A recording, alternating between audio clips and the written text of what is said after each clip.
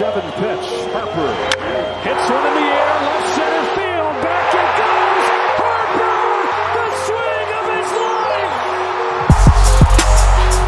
Celtics with 67 points with 6:45 remaining. Tatum drives down and throws it down. Wow! This shot blocked. They're looking to spring Ovechkin again. White glove back shot. Score!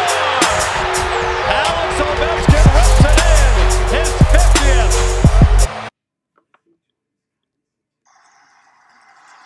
There goes the runner. Fly ball down the right field line. Tucker comes on.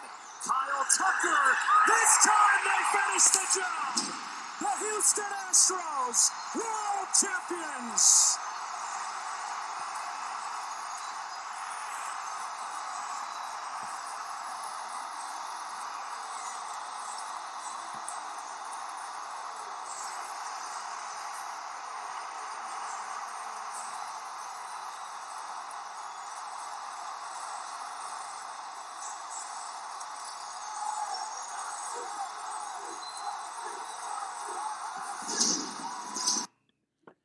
What is going on, everybody? Welcome back to another episode of Take a Lead. It is me, the one and only John O'Halloran. I am coming on this episode by myself today. Ryan couldn't make it again, but that's okay because I still want to bring you guys another episode of this podcast. If you guys want to follow social media, you guys should know it by now, but you don't follow, but you know what, it's okay. As long as you listen to the podcast, it's all good. Still, the Instagram has always been the same. John O'Halloran 15. OHALLORAN. The Twitter is _John_O'Halloran. Still spelled the same way on my Instagram. If you guys want to follow Take a Lead social media, detail up on both Instagram and Twitter. Anyways, let's jump into this podcast. Astros are World Series champions once again. Defeat the Phillies in 6th game. The second World Series in 6 years. I was really hoping that the Phillies would win because I'm a huge Bryce Harper fan. I've been a fan of his for the last 10 years. Also been good to see the Phillies win. You know, last time they won was in 2008. Last time they won the World Series was 2009. Then they made the playoffs in 10, then 11. Then after that, it was just for 10 years, 11 years, the Phillies were rebuilding. They were going through tough times. It would have been awesome to see something new. Especially for those Phillies fans, because they've been waiting for this team to get back to the World Series for a long time. But at the same time, though, these Phillies fans, they can't be, they can't be sad about it. I mean, it obviously sucks to see your team losing the championship. But at the same time, what a season this team had. 22-29. They fired Joe Girardi since he couldn't get the job done. They have Rob Thompson take over. He takes his team from 22-29 to the World Series. What a fantastic year for the Phillies, though. I mean, these fans should be happy at the same time that this team accomplished that. They were fun to watch in the postseason. Against the Cardinals, at one point they were down 8-0, whatever it was. Came back, won that game to finish up the Cardinals in those 2 games. They were down multiple times against the Braves, came back and won. They were down multiple times against the Padres. They came back and won those games. In Game 5, they were down, I'm pretty sure they were down 5-0. Game 1 to the Astros, came back, won that game. So all postseason, including the season, when this team was down, they came back and they won. But these Phillies fans should know, at the same time, they should be happy what this team did. A fantastic season for the Phillies, but Astros, again, World Series champions. World Series champs again. Especially I'm happy for Dusty Baker. Won his first World Series as a manager. Won his first World Series at 73. Took the Giants to the World Series in 2002. They lost that one to the Angels. Houston is the first team to clinch a World Series at home since the Red Sox did it back in 2013. The Astros outscored the Phillies 22-18 over the series, winning the final 3 games. Philadelphia out-homered Astros 8-5, making the Astros the first club since 2015 Kansas Royals to win the Astros, hitting fewer home runs. So Saturday capped a dominant run for the Astros, who finished the postseason 11-2 after sweeping their ALDS and ALCS matchup against the Mariners and Yankees. Jimmy Pena, what a season he had. Rookie shortstop won the World Series MVP honors after going 10 for 25, 2 doubles, 1 home run. He's the first rookie position player to win the award. Left-hander Fernando Valdez earned a Game 6 World Series win, almost entirely quieting the Phillies' bats line with 2 hits, including a Kyle Schwarber home run. When Kyle Schwarber hit that home run, I honestly thought the Phillies had the game in the bag. I thought the Phillies, were going to force this Game 7. But no, this Astros team, thanks to Yordan Alvarez's 3-run shot. Unfortunately, I changed the channel for a few minutes. I was watching the Alabama and LSU game. Change it back and to see the Astros fans celebrating. I'm like, oh boy, what just happened? And they show Yordan Alvarez, rounding the bases. Trying to get the sound for you guys. 2-1. Alvarez to deep center field. Veerling all the way back. It is gone! Up over the hitter's backdrop. A monstrous home run from Yordan Alvarez to put the Astros ahead 3-1. That'll be the swing to remember in their last game to cap off the title. Wow, was that a big fly or what? But yeah, this Astros team, man, up and down the roster was incredible. Zach Wheeler was hit with the loss following, allowing 2 runs on 3 hits while striking out 5 over 5 1/3 innings. After Wheeler was removed with 2 runners, like I said, Astros slugger Alvarez hit the 3-run home run, go-ahead 3-run home run over Jose Alvarado. The Astros pitching staff held the Phillies to a .163 batting average, which is the lowest of any team in a World Series of 6 games or more, worse than the 1911 New York Giants, who hit .175. Phillies also struck out a record 71 times in 6 games. Astros, they've entered a dynasty territory, having won the 2017 World Series over the Dodgers. They also had plenty of turnovers since that controversial title, and a lot of people banging on the trash cans. Although with Jose Altuve, Alex Bregman, Yoli Gurriel, Justin Verlander, and Lance McCullers are the only remaining players from that World Series team. But congratulations to the Astros. This team, this is another team that was rebuilding for a long time. After the World Series, they went to the World Series in 2005 against the White Sox. They were rebuilding for a very long time. From 2006 up until 2013, they were one of the worst teams in baseball. They made the playoffs in 2014. I believe it was 2014 they made it. Don't think they made it in 15. Don't think they made it in 16, if I'm wrong. Did they make it in 2000? Oh, I gotta look this up.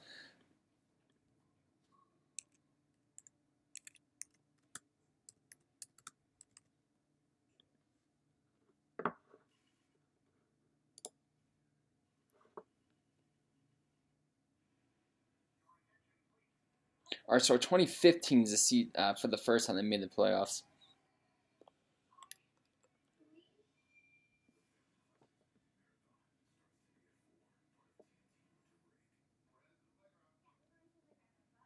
So they beat the Yankees in a wild card game, lost to the Royals in the ALDS. I don't think they made it in 16. Didn't make it in 16. Obviously won the World Series in 17. Made the ALCS in 2018. Made the ALCS in 2019. Also made the World Series. Made the ALCS in 2020. ALCS World Series trip in 2021. Same thing this year, and they complete the goal. I actually want to check something real quick.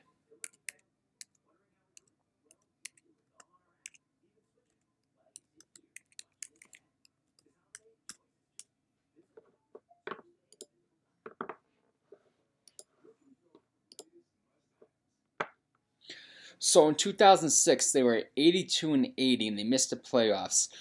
Then this just went downhill from here. In 2007, they went 73-89. 2008 was 86-75, so that's a winning record right there.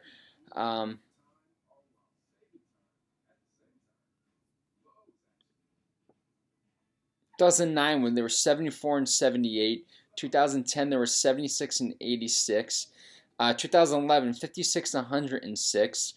2012, 55-107. 2013, 51-111. Then 2014, 70-92. So from 2014, 13, 12, and 11. I mean, those seasons were terrible to watch. So, I mean, what this team was able to do and turn around from 2015 up until now, that's crazy. I know a lot of people, will say things about this team cheating in the World Series. But I'm not cheating the World Series, but the trash cans, this and that. But this team's a dynasty. 2 World Series in 6 years, and this team is still built to go back and possibly win a third World Series next year. But it is very hard to make the World Series 3 years in a row. I think the last team to do it were the Yankees when they repeated back in the 90s, and this Astros team can do it. And there's a lot of free agents, a lot of good free agents in this free agent class that this Astros team can go out and sign and stack this team even more. But congratulations, to the Astros winning the World Series again. Back to the Phillies side. Bryce Harper says we didn't get the job done. Obviously that's true. Being up 2 games and won the World Series, the Phillies lost 3 in a row, which sucks. So Rob Thompson said we went through a dry spell the whole time, unable to join Bob Lehman and Jack McKinley, the only managers who take over mid-season, the 18th World Series title. He says you've got to give credit to the pitching. So like I mentioned earlier, Phillies batted .101, 9 for 89, 38 strikeouts, 3 runs, and 3 extra base hits, and 3 straight losses, which included a combined no-hitter by the Astros in Game 4, which is crazy. In a 3-hitter in Game 6, Philadelphia batted .163 in series overall, the lowest since any team since Detroit was held to a .159, getting swept by the Giants in 2012, the Astros. Astros were on my mind. Rhys Hoskins hit .123 for 25 with 1 run batted in. JT Realmuto .1674 for 24 with 3 runs batted in. Bryce Harper hit .204 for 20 with 2 runs batted in. Nick Castellanos fell .1253 for 24 with 1 run batted in. Kyle Schwarber was the best out of the bunch, hitting .255 for 24 runs batted in. Bryce Harper said, "We didn't finish it. Doesn't matter if you're an 87 or 100 team win. It doesn't matter. We didn't get it done." After finishing 87-75 during the regular season, Phillies swept 2 games from the NL Central champion St. Louis. Yeah, but they beat the Braves, for defending World Series champions, 101 win team. They beat the Padres. Then Bryce Harper said, "This is sustainable. The type of winning atmosphere and winning." Rob Thompson said, "Sorry, this is this type of winning atmosphere and winning team." Thompson said, "They've accomplished a lot. It's disappointing though. And I told him after the game, I said, you guys have nothing to be ashamed of. You didn't hang your head. You didn't need. Jeez, I can't read. You don't need to hang your head for anybody." And Bryce Harper said, "I imagine that we're going to be the same team, but with some pieces to make us much better," he said. But like I said, I was really hoping the Phillies were going to pull it off, especially with Bryce Harper. Those Nationals teams he was on, especially the 2012 postseason. I'm pretty sure they were a game away going to the NLCS. They blew that game against the Cardinals. But it just sucked. I was really hoping that Bryce Harper was going to get that World Series, and I was hoping that these Phillies fans were going to see the World Series.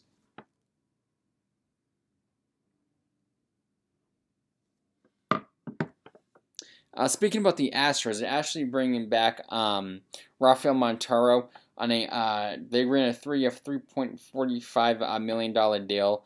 A very big piece he was for the Astros. They acquired him from Chandler Seattle Mariners last July 2021. He put together a career in 22, posting a 5-2 record with a 2.37 ERA, 14 saves, 73 strikeouts across 68 1/3 innings.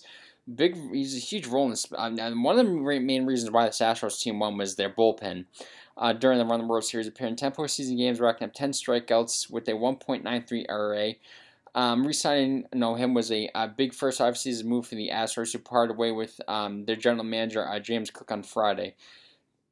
Big piece why the Astros won, and it's very good they kept him because, like I said, this Astros team is very, very, very, built in to go back to the World Series again. Also, another pitcher was closer re-signed.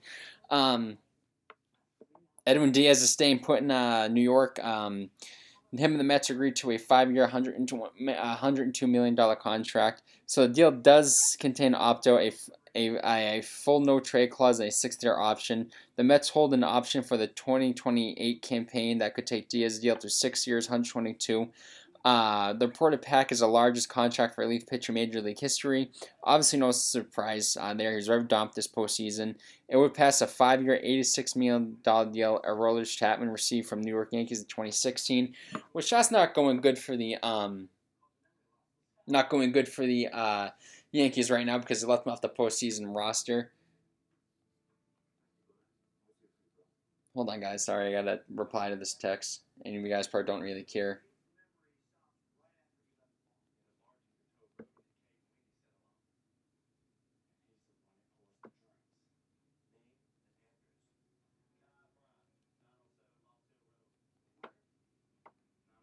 Alright, sorry about that. What season he had? He racked up 32 saves, with staggering 17.3 K/9, a microscopic 1.31 ERA across 61 appearances. The Mets acquired Diaz in a 7-player trade with the Mariners in 2018. He owns a 12-15 record with a 3.2 ERA and 96 saves and 350 strikeouts with the Mets across 4 seasons. But speaking about the Mets,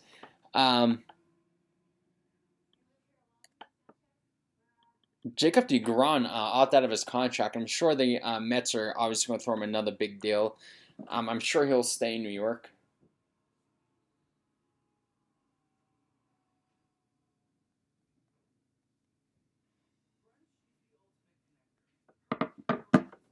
So players that opted out was Alexander Bogaerts, I'm going to talk to, Carlos Correa, Jacob deGrom, Carlos Rodon, Joe Casson, Pro 4, Nelson Cruz, Tajon Walker, I'm sure the Mets will bring back, Zach Davis, Robert Sanchez, officially free agents after exercising an opt-out clause. Declined player options are having their 2023 options declined. So now 140 players in the open market at the 131 major leaguers became free agents last Sunday. Free agents can't sign their new team until Thursday, so next weekend probably a good podcast to talk about. So Xander Bogaerts, who spent his 10-year career with the Red Sox, slashed 307, 377, 456 with 15 home runs, 70 runs batted, 150 games in 2022. 4-time All-Star, won his 5th Silver Slugger, 2-time All-Star. He's going to get a huge deal. I'm really hoping the Red Sox are going to keep him, which I'm going to talk about. Another big name out there is Carlos in the shortstop pulls Carlos Correa, Trey Turner, Danston Swansby, Jacob deGrom. It's been one of the best pitchers the last few seasons. He had a 3.08 ERA this season, 14.3 K/9, 11 starts, 64 1/3 innings with the Mets last season. Carlos Rodon, another top pitcher. He posted a 2.88 ERA, 237 strikeouts over 178 innings. So it should be fun to see what's going to happen this week with the free agency, especially next weekend. If any of these players will be signed.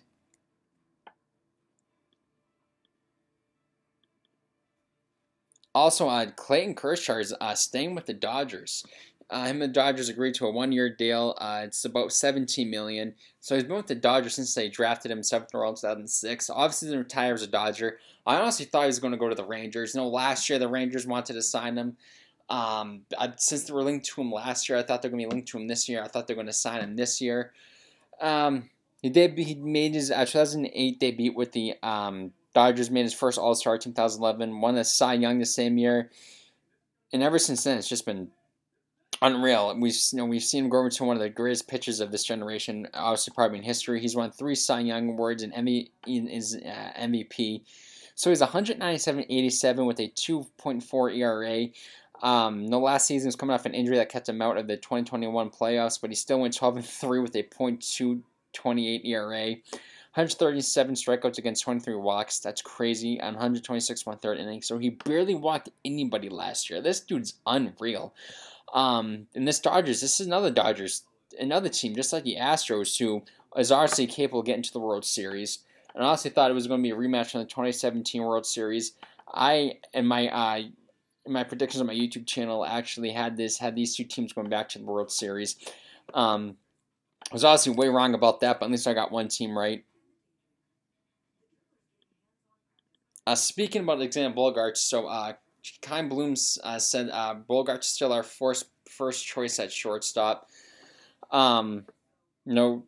said Bogaerts is our first choice. That's not going to change, Bloom told reporters in the GM meetings in Las Vegas, according to Alex Spear of the Boston Globe.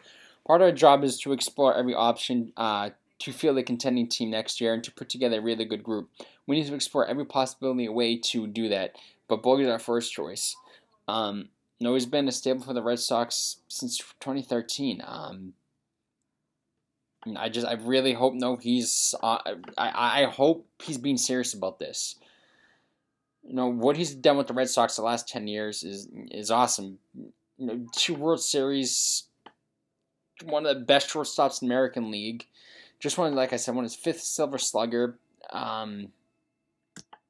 The Red Sox braced for Bogaerts' opt-out all summer, reportedly met with him with a possible extension shortly after the season ended. However, it became clear to the team in recent weeks that he planned to test the market, and it sucks because it's going to happen. He's going to sign elsewhere.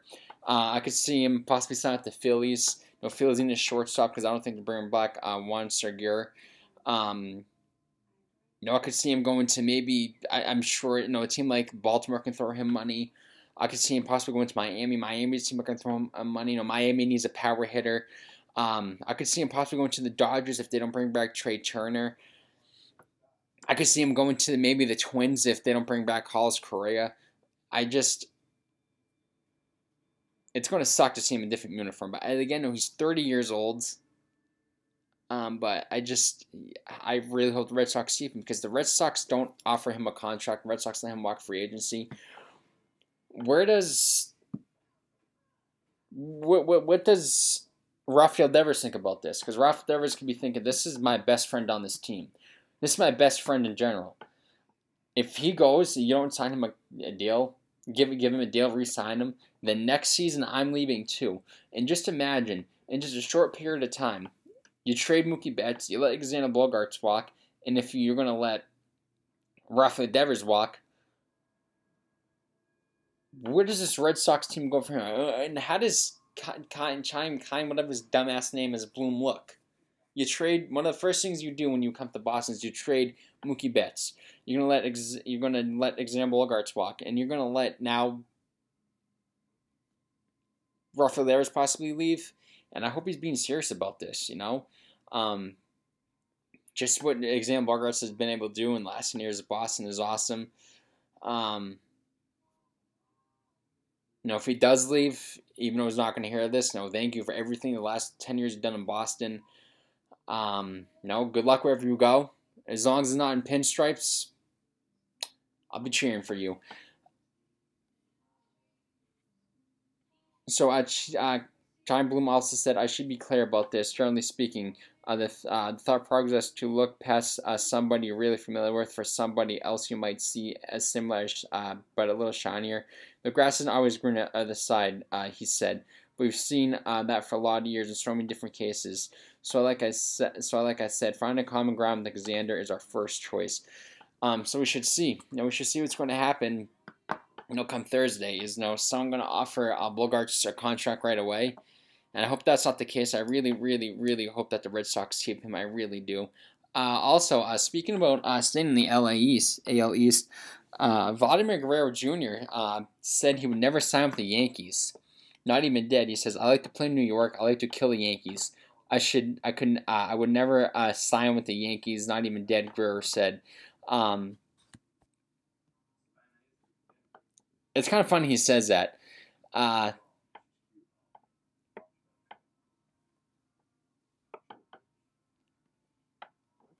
So he's not a free agent until 2025. So I mean, I obviously won't be surprised if the Blue Jays throw him money, because this is another guy you don't want let walk away, especially with the Blue Jays are building in Toronto with him, Bob Bouchette, and all these other players. Money speaks, and let's say if him the Blue Jays can't get anything done, and let's say the Yankees call him and say, hey, since you like to kill us, how about you come kill a Blue Jays, spot him the contract, give you a 13-year deal, $485 million. He's not going to turn that down.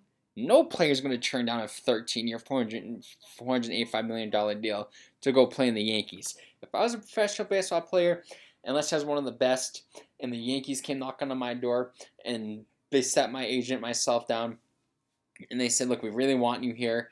You've been one of the best players in the league since you came in. You're good on both sides. You're good on both sides of the ball. 13 years, $485 million. I'm saying yes. And money talks.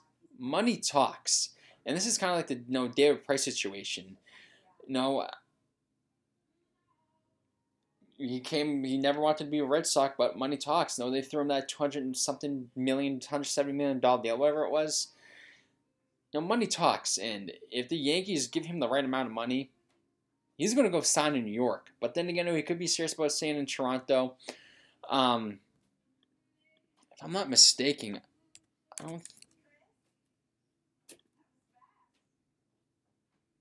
he was born in Canada, because his father obviously played for the Expos. But I highly doubt, if they throw him the contract, he's going to sign it. Money talks. But he could be serious about not going to the Yankees. But like I said, if I was a baseball player and the Yankees throw me money, I'm going to go play in New York. So some of the MLB award finalists were named. So for the AL MVP, it was Yordan Alvarez, the Astros, Aaron Judge of the Yankees, obviously, and Shohei Ohtani. No doubt who's going to be here. I mean, what Aaron Judge did was incredible. He's going to be the AL MVP. And MVP was Nolan Arenado for the Cardinals, Paul Goldschmidt, and Manny Machado. I probably got to give it to Paul Goldschmidt. Cy Young is Dylan Chase of the White Sox, Alex Mahoney of the Blue Jays, and Justin Verlander. I'm going to give it to Justin Verlander. 39 years old. At 39, he proved age is just a number with a season for the ages after missing most of the last 2 years due to Tommy John surgery. Another AL wins ERA. So obviously he's probably going to get it. NL Cy Young. Sandy Alcantara, I think is how you say it, of the Marlins, Max Fried of the Braves, and Julio Urias of the Dodgers. I'm probably going to give it to Julio Urias. Rookie of the Year, Stephen Kwan, Julio Rodriguez, and Aldi Ruxman. I got to give it to Julio Rodriguez. What a rookie season he had, making the All-Star game in his rookie year. And Rookie of the Year, Brendan Donovan of the Cardinals, Michael Harris of the Braves, and Spencer Strider of the Braves. Probably going to give it to Spencer Strider. Manager of the Year, AL, Terry Francona, Brandon out of the Orioles, and Steve Sirius of the Marlins. There's two people that could give this. I mean, three of these guys you can give it to. No one expected the Guardians to make the playoffs. No one expected the No one expected the Orioles to have the season they had. Orioles were just a few games out of the making the wild card game, and starts Sirius brought the Marlins to the playoffs for the first time in 20 years. So, any of these guys can get it. NL Manager of the Year, David Roberts of the Dodgers, Buck Showalter of the Mets, Brian Stinker of the Braves. That's a tough one. That's a toss-up for all three of them.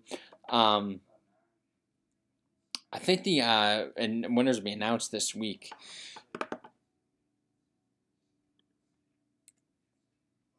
And also, the Silver Sluggers are also announced in the MLB. So American League was catcher Alejandro Kirk. That's his first.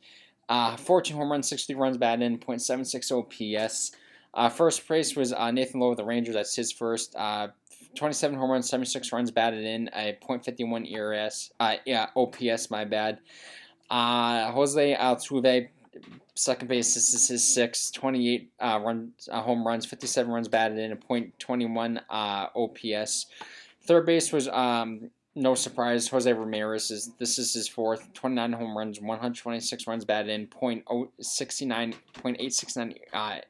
OPS, one of the best third basemen, probably best third baseman in the, well, I shouldn't say, you got Nolan Alvarado. Shortstop, like I said, Xander Bogaerts, 15 home runs, 17 runs batted in, a .833 ERS. Outfield was Aaron Judge, this is third. Julio Rodriguez, capping off his rookie season, his first, and Mike Trout, his ninth. Designated hitter was Golden Alvarez, going to win way more as the years go on. Utility was Luis Arias of the Twins. This is his first. And the National League catcher, JT Realmuto, this is his third. Paul Goldschmidt, this is his fifth. 35 home runs, 150 runs batted, and .981 ERS. Jeff McNeil, the Mets, second base. This is his first. 9 home runs, 62 runs batted in, .36 OPS. Nolan Alvarado, this is his fifth. 30 home runs, 103 runs batted in, a .89 OPS. Shortstop Trey Turner. Surprisingly, this is his first for Trey Turner. 21 home runs, 100 runs batted in, .08. I can't even friggin' talk today. A .809. Outfield Mookie Betts fifth. Kyle Schwarber his first, and Juan Soto his third. Designated hitter Josh Bell his first. Utility was Brendan Dury of the Padres. This is his first. So if any of you guys really care about the Silver Sluggers, which I'm sure some of you do, some of you don't, those are your winners. Now I'm going to talk about some football. So Bill Belichick came out and said that Jets and Colts recognize our offensive plays.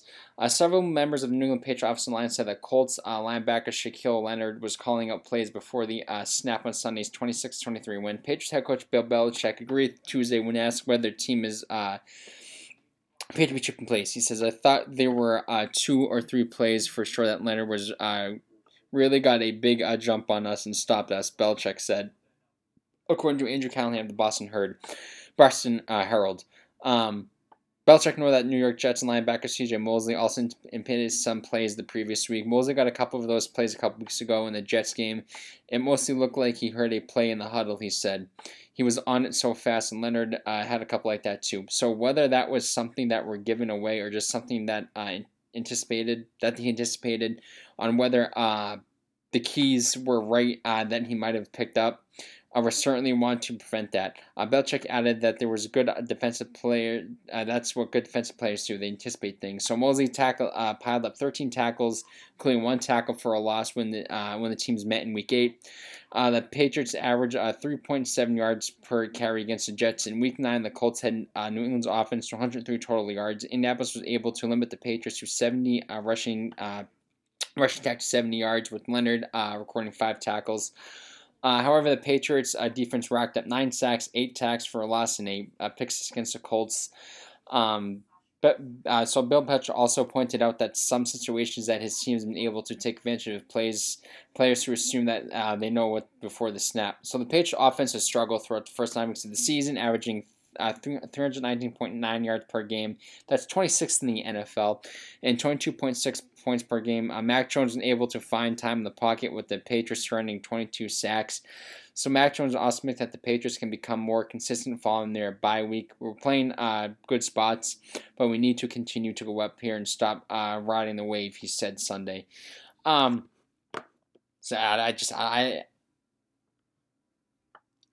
Bill Belichick, and I agree with him on there. No, good players know what you're going to do, but in football, I mean, everyone knows this. You want the defense guessing what you want to do, and if that's 2 straight games where, I believe it's 2 straight games. Yeah, 2 straight games where no teams figure out what the Patriots are going to do. You don't want that to happen, because if this happens the rest of the season, I don't know who's calling the offensive plays in New England, but whoever it is, they got to change it up. And I don't know. I'm just a friggin' guy that does a podcast. But obviously, with being a football fan, you should obviously know that you don't want the defense to know what you're going to do. But then again, no, he's right. No, defense players know what you're going to do. But the thing is, Bill Belichick. Bill Belichick is a genius. He's a master of this game. He can change anything up in just a snap of the fingers. But No Bill Belichick, the pitch from the bye week. I'm sure he's going to figure out something to throw these defenses off. He always does. He's the type of guy that can go and do something like this. Some head coach news. There was a head coach let go over the week last week. So the Colts fire Frank Reich and name Jeff Saturday as intern head coach. So for Frank Reich compiled a 40-33-1 record over 4+ seasons in Indianapolis. They was fired a couple days after the Colts lost to the Patriots. So the Colts were widely projected to make the playoffs following an offseason addition of Matt Ryan, which has been a disaster for them. So the Colts offensive ranks: points per game 32, sacks allowed 32, pass TD interceptions 30th, yards per play 30th, rushing touchdowns 31st, rushing yards per rush 30th, fourth down conversion 30th, and red zone 31st. I did not expect the Colts to be this bad this season. Jonathan Taylor has been such a letdown this season, especially the season he had last year. I mean, you see it all the time with running backs like that. They have this monstrous season. Then after that monstrous season, it's like they can't repeat that. They have you see it all. I mean, but there was running backs who can stay consistent. And Jonathan Taylor's season last year was for the ages. And I know I expected him to come back and have a season like that again. A couple of my random drafts I do. I drafted him, I think twice I had the first pick overall. I drafted him obviously first saying, okay, I'm getting Jonathan Taylor. And he's been a letdown. So anyways, the Colts bench Matt Ryan in favor of Sam Engler prior to Week 8 and fired offensive coordinator Marcus Bradley before the bye week this week. However, the Colts offense slumped to a new low against the Patriots, producing just 121 total yards and giving up 9 sacks. So Jeff Saturday acted as a consultant for the Colts for the past few years, also while serving as an analyst for ESPN. He played 13 seasons for the Colts from 1999 to 2011, making 5 Pro Bowls and 1 Super Bowl. So the Colts opted for Saturday over 2 former NFL head coaches on a staff: defensive coordinator Gus Bradley and senior defensive assistant Sean Fox. Had no idea that both of them were there. The ex offensive lineman doesn't have any NFL or college coaching experience. He was a bench coach for a high school team in Georgia. The Colts made the playoffs in 2 Reich's first 4 seasons, despite the turmoil created by the franchise quarterback Andrew Luck at retirement. They brought Carson Wentz in. That was a failed trade. He coached him in Philadelphia and pushed the Colts to acquire him during the 2020 season offseason. Last season, they missed the playoffs. He signed extension through 2026 campaign alongside general manager Chris Pollard in 2021, and the second head coach fired this season following Matt Rule. So the Colts hired Frank Reich, a former quarterback, in 2018 after Josh McDaniels ended up agreeing and ended up backing out. What a disaster for the Colts. I had this team winning the division. I had them winning going to the playoffs. I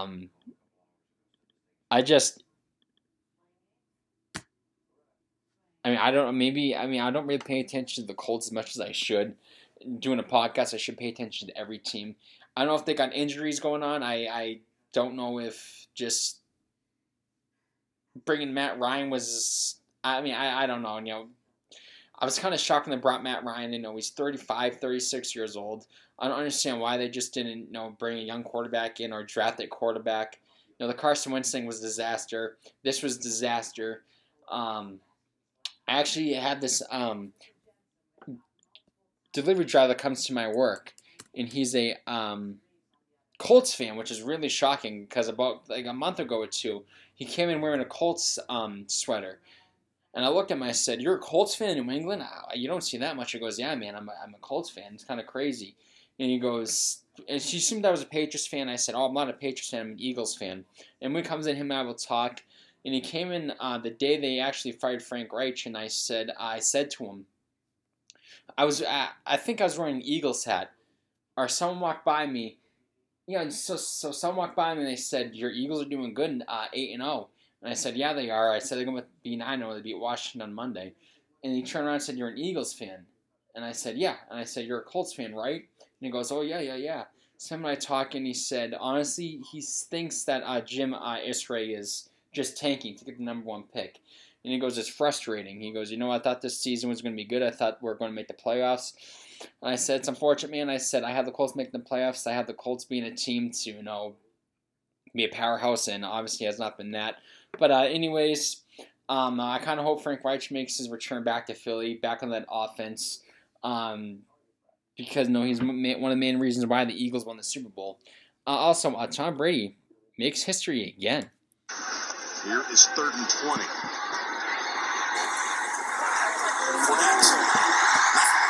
Fournette to the 31, and it's going to be 4th and 4, and now he's got the milestone. And at 100,000, I guess you probably get all the first-class upgrades you want for life. 100,000, that's ridiculous, and we'll come back. So the next closest quarterback on this list doesn't even play anymore. Drew Brees, 85,724 yards. That is crazy. The next quarterback on this, obviously, is not going to be a quarterback who plays more, but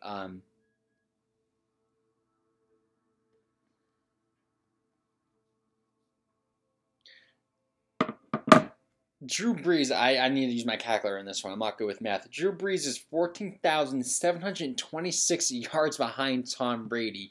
He's the first player in NFL history to reach 100,000 pass yards in the playoffs. That's nuts. So Tom Brady passed for 280 yards in Tampa Bay's victory over the week 9 was last week. I'm sorry, I'm all over the place. I thought this week was week 9. Over the Rams is now up 2,547 yards through 9 games in 2022. He's racked up 87,067 regular season passing yards throughout his career, to go along with 13,449 in the playoffs. No one's going to beat these guys' record. No one's going to beat his records. I mean, 100,000 passing yards.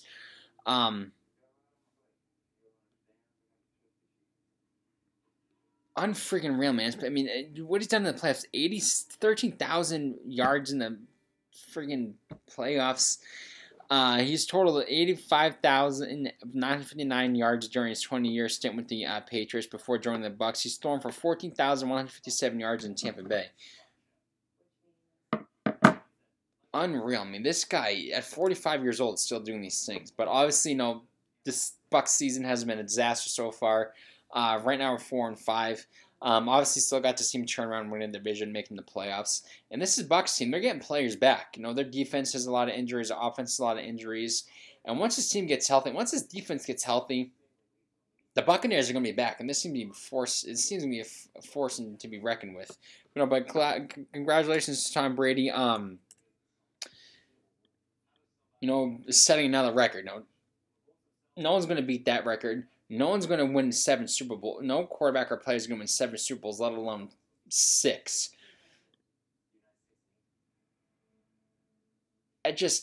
I've been a fan of this guy since he came into the league. Being an Eagles fan, the fact that Tom Brady's one of my favorite quarterbacks, and a lot of people obviously are sick of him. A lot of people are sick that he keeps winning. He's a winner, and it's just he's just so good at everything he does, and it's going to continue. He's going to break more records if he continues to play past this season. But anyways, I'm going to get to our picks. Since Ron couldn't make, he sent me his picks. So let me pull this up. So for Thursday, we both took the Falcons. We lost that game. We both took the Bucks. So with Josh Allen, since we're with Josh Allen, I don't know what Josh Allen's going to play or not. He took the Bills. I ended up changing my pick to the Vikings. He took the Lions. I took the Bears. We both took the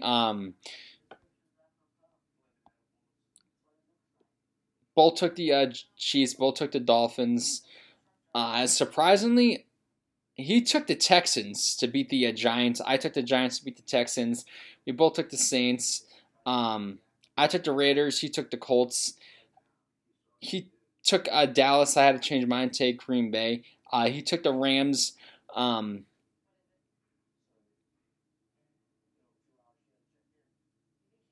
So he took the Rams. I took the Cardinals.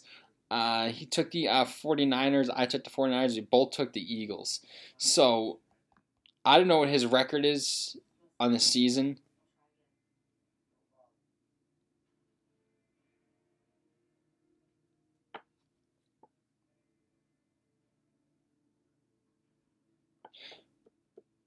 I don't know his record on the season because he cut it off. So my record this season is 76-60. I gotta text him to see what his record is. But then last week, I don't think I did too good last week.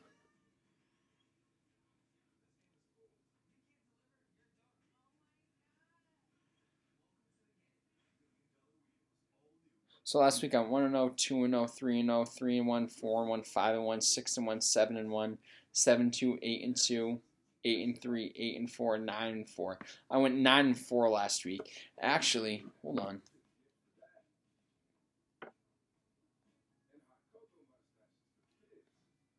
So he went 1-0, 2-0, 3-0, 4-0, 4-1, 5-1, 5-2, 5-3, 5-4, 5-5, 6-5, 7-5, 8-5. He went 8-5 last week. All right. Anyways, that's the fix for this week. Now we're going to talk about some Kyrie Irving news. So Film Light says Nike's like done with Kyrie. He said he stepped over the line. Kyrie stepped over the line. It's kind of simple, Knight said. He made some statements that we just can't aside by, and that's why we ended a relationship, and I was fine with that. So Nike announced he was spending his relationship, like I mentioned last week, with Kyrie and canceling the release of his upcoming signature shoe, Aim the Fallout. After him tweeting a link to a movie that with anti-Semitic tropes, Knight indicated Thursday that he is likely Nike will work with unlikely will work with him again. I would doubt they'll ever go back, Knight said, but I don't know for sure. So he signed with a deal with Nike in 2011, launched a signature shoe with the brand 3 years later. So so this is a tough situation. We know what Kyrie Irving did. Shouldn't he done it? Should he have done it? No. And I don't know how many guys are going to agree with me, but at the same time, in America, you have a freedom of speech. You can say what's on your mind. And a lot of people are going to agree with Kyrie Irving, and a lot of people are not going to agree with Kyrie Irving. And a lot of people are saying, let the man play, and a lot of people are going to say, don't let him play. I don't know what to say, because at the same time, I don't want to say something that's going to piss some of you guys off. If you guys are listening to 46 minutes in, which you're probably not, but that's okay, because it's fine. Anyways, I just, it's tough, and it's really tough in this situation, because you can say what's on your mind here, but at the same time, there's things you shouldn't do, and I'm on the side, it's like, I don't know, he has a right to say what he wants, obviously, but at the same time, I'm leaning towards the side. It's like, I don't know. I'm like stuck in that. I don't know.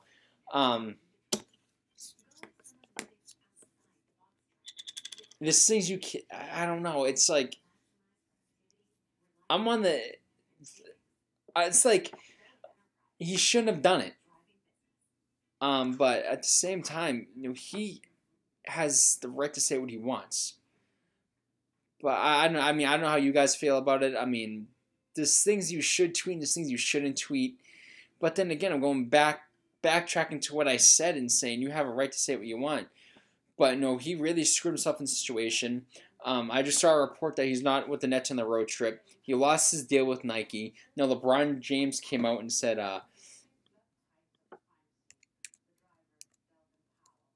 let me find the article. I had it, but I ended up deleting it.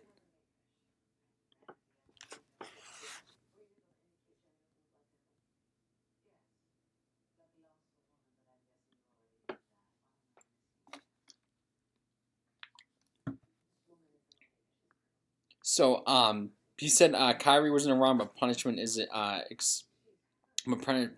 exclusive. LeBron James So he said, "I told you guys that I don't believe in sharing hurtful stuff," which I agree with her on that. That was wrong where Kyrie. That's where Kyrie was wrong, and I'll continue to be that way. But Kyrie apologized, and he should be able to play. That's what I think. It's simple. Um, so Irving was suspended by the Nets last Thursday after he reportedly refused to apologize for tuning a link to anti-Semitic film. Hebrews 2. I'm not saying that word. Wake Up Black America. The team called the ban infinite in saying that Irving would have to satisfy a series of objective mental measurements that address harmful impact of the conduct in order to the floor. So Nets have delivered Kyrie Irving 6 items he must complete before return. Apologize/condone movie. 500K donation to anti-hate causes. Sensitivity training, anti-Semitism training. Meet with ADL Jewish leaders and meet with Joe Tassay to demonstrate the understanding. According to James Carna, some of the sublations include, read that part. James Curley feels this all too much, adding, help him learn, but should be able to play. What's his acts to get done back on the floor? I think it's exclusive and IMO. He's not the person that's being betrayed. No, he finally did apologize. So, he did apologize. So, I don't know. I mean, it's freaking tough, But then again, you can't share hateful stuff like that. But I don't know. But speaking about the Nets, the Brooklyn Nets named Jacques Vaughn their full-time head coach Wednesday. Brooklyn was reportedly considering suspending Boston coach Ime Udoka, but immediately struck with Vaughn, who filled in on an interim basis following departure of Steve Nash. Jacques' basketball acumen, competitiveness, and intimate knowledge of our team and organization make him the clear cut best person to lead our group moving forward, General Manager Steve Marks said in a statement. He has a proven ability to be the best of our players, held them accountable, and play coercive, a team-first style of basketball. I cannot read at all today. Also, the Nets have gone, at this time, have gone 2-2 under Vaughn, picking up wins against the Charlotte Hornets, and the Wizards, but dropping close contests against the Chicago Bulls and Dallas Mavericks. The team with 2-5 under Steve Nash start the year before they both parted ways. Honestly thought they were going to bring in Ime Udoka. I thought there was a report that they did sign him, but I guess there was a lot of negative reaction that they're going to bring him in. But hopefully he can turn the Nets season around. He got a lot of talent on that team.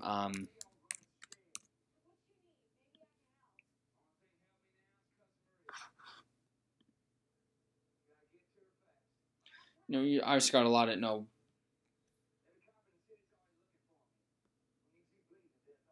Then you got Kevin Durant. Obviously, Kyrie Irving. Ben Simmons, I know he gets obviously a lot of flack. Wow. I kind of look at this team. They're really not that good. I know TJ Warner's on them.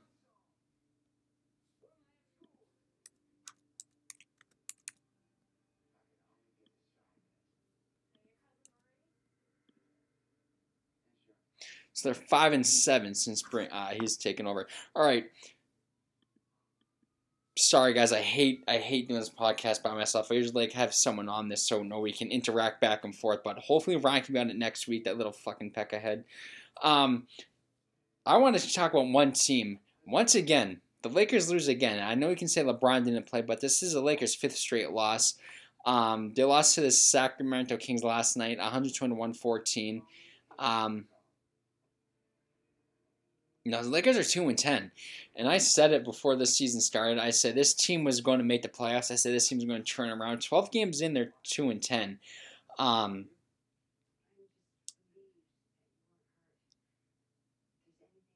They tied the Houston for the NBA's worst record. I know it's 12 games in, they still can turn it around.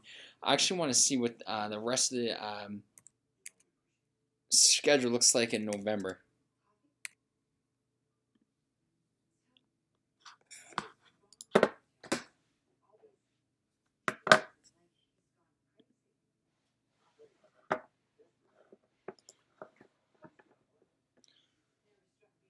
So they play the Nets tomorrow in Los Angeles.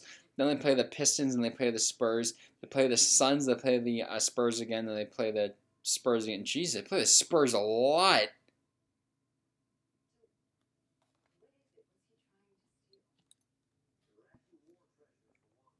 Interesting. They play the Spurs. They play the Spurs back-to-back nights in San Antonio, November 25th and November 26th. That's interesting. So minimum one, that is interesting. Then they play the Pacers, and November 30th they play the Trailblazers. Then their schedule in December, I'm going to read the first couple of games. They play the Bucks December 2nd, Wizards December 4th, they play the Cavs December 6th, they play the Raptors December 7th. Maybe this team's just not good at all. No, what a disaster for the Lakers and LeBron James. No, I thought this team was gonna make the playoffs. I thought maybe bringing in,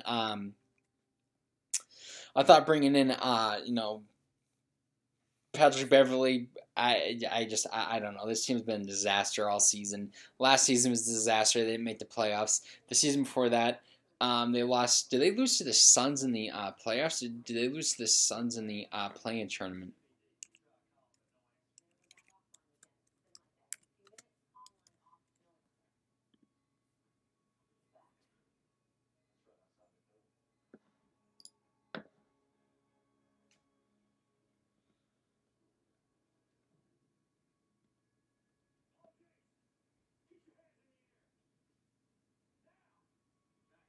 All right, so they lost to the Suns in the first round. I thought it was a play-in tournament, but no. This Lakers team's been a disaster last year, and this feels like it's going to be even worse. Now we're going to finish off with some hockey news. So the Bruins parted with Mitch Miller. I talked about this last week. There was this kid they signed back when he was 14 years old. He was bullied a disabled student, and I guess he was bullying this disabled student from second grade up through high school. And I said it last week. A lot of people saying, "Oh, he's 14. He was just a kid. He was 14." It doesn't matter if you're 14 years old. You should know at 14 years old not to bully anybody. You should know at 14 years old it's wrong to bully people. One of the things you're taught from a kid when you're growing up, one of the first things your parents teach you is to, be nice and treat people with respect. Treat others with respect. Be nice to others. Decision to sign this young man was made after a careful consideration of the facts that were aware of them. That a 14-year-old, he made a poor decision that led to a juvenile convention. Bruins president Ken Mealy said, "We understand that this is isolated an incident and that he have taken a meaningful action to reform and was committed to ongoing personal development based on the understanding that we are offered from a contract. Based on information, we believe that the best decision at this time is to decision this time is to rescind the opportunity for Mitch Miller to represent the Boston Bruins." So the Bruins faced a plenty of backlash for the move due to Miller's troubled past. Miller made it in court in 2016 to bullying Isaiah Meyer Crothers, a student with disabilities classmate who grew up with him in Ohio. Meyer Collars said Miller frequently called him the N-word and brownie throat years of harassment. Now you got to know, man. You're 14. And I stand by this statement to this day. Racism is taught. You calling someone the N-word and brownie, racism is taught. You're not born with racism. I don't give a fuck what people say. Racism is taught. And obviously his parents taught him how to hate. And then again, my dad did make a good point. He said people bully other people to look cool. People bully other people to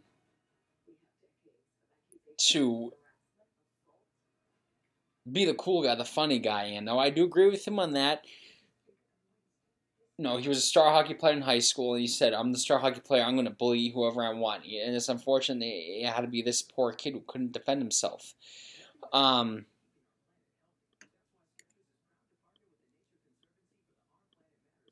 a lot of people at the same time say, this action, this shouldn't ruin his career. But he should know. He should know, unfortunately, not to bully people.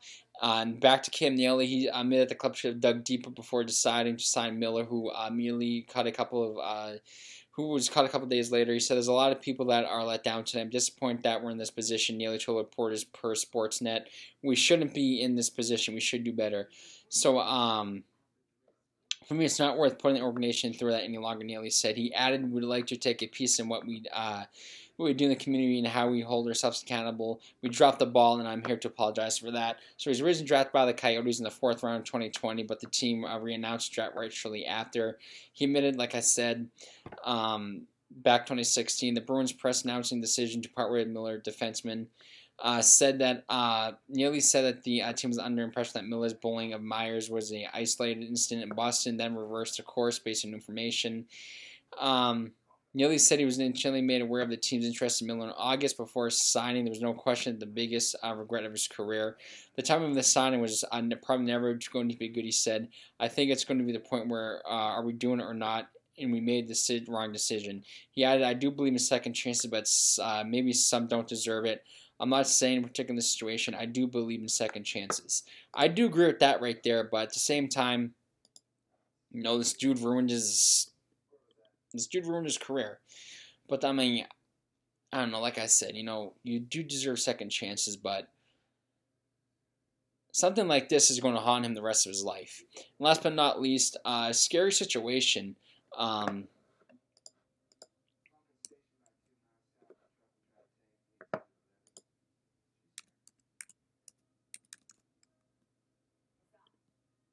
Evander Kane, the Edmonton Oilers, is out 3 to 4 months after skate cut his wrist.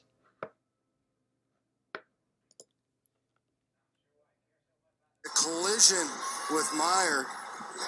And I believe it's going to be his hand as he comes down. You can see his wrist is exposed. And I think it's Maroon. Maroon as he comes by.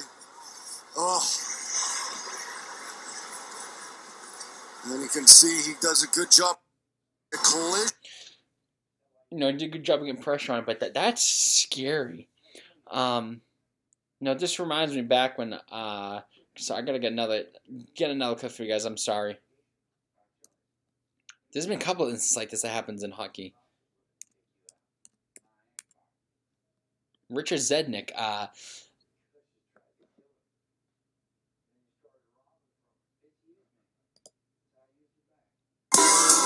course, fucking YouTube and these ads. Again. MacArthur kicks it clean in the corner. Took a hit from Jokinen, gets up again, and clears it up on the wing. That's starting to well, and there's blood on the ice back inside the line as Zednik has been cut. Got to be carotid artery with that much blood that fast. A lot of blood on the ice. And Richard Zednik is being helped into the dressing room, and plenty of medical personnel are heading in that direction. And the doctors are racing, the Buffalo doctors racing to the dressing room. I've never seen so much. Jokinen, number 12, skate. Comes right up, right there. We do not know what the situation is beyond that, other than the fact that Richard Zednik has been cut seriously. He's been taken to the dressing room, and we know that all... That's scary. I mean, that was Rich Zednik's throat. This guy in Patrick Kane's wrist. That is scary. He was taken to the hospital to undergo a procedure after the incident, which occurred during the second period of the Oilers' win over the Tampa Bay Lightning. Kane was down on the ice when one of Pat Maroon's skates clipped his arm. His long absence leaves a big hole for the Orioles' attack. He's been a lock for the Edmonton's top 6 this season, produced 13 points in 14 games before his injury. Edmonton currently has approximately $12.2 million on the LTR between Patrick Kane, Oscar Cliffbaum, Mike Smith, and Tyler Benson, according to Cap Friendly. Edmonton recalled forward Klim Kostin and Mattis Genmark from the AHL Bakersfield on Wednesday. The Orioles currently sit fourth in the Pacific Division with an 8-6 record. They returned action against the Carolina Hurricanes, and they ended up losing 7-2 in that game. So, well, thank God Patrick Kane's gonna be okay, because that's a scary situation. I couldn't imagine what that even felt like. But anyways, guys, thanks for listening to the podcast. If you guys made it this far, really appreciate you guys' support. You can show this podcast the link to this. Anyways, guys, hopefully rank me here next Saturday. If not, you're gonna have to deal with my annoying ass voice again. Anyways, enjoy your weekend. Take care and spike your hair. Spike your hair. Woo woo woo. You know it, bitch.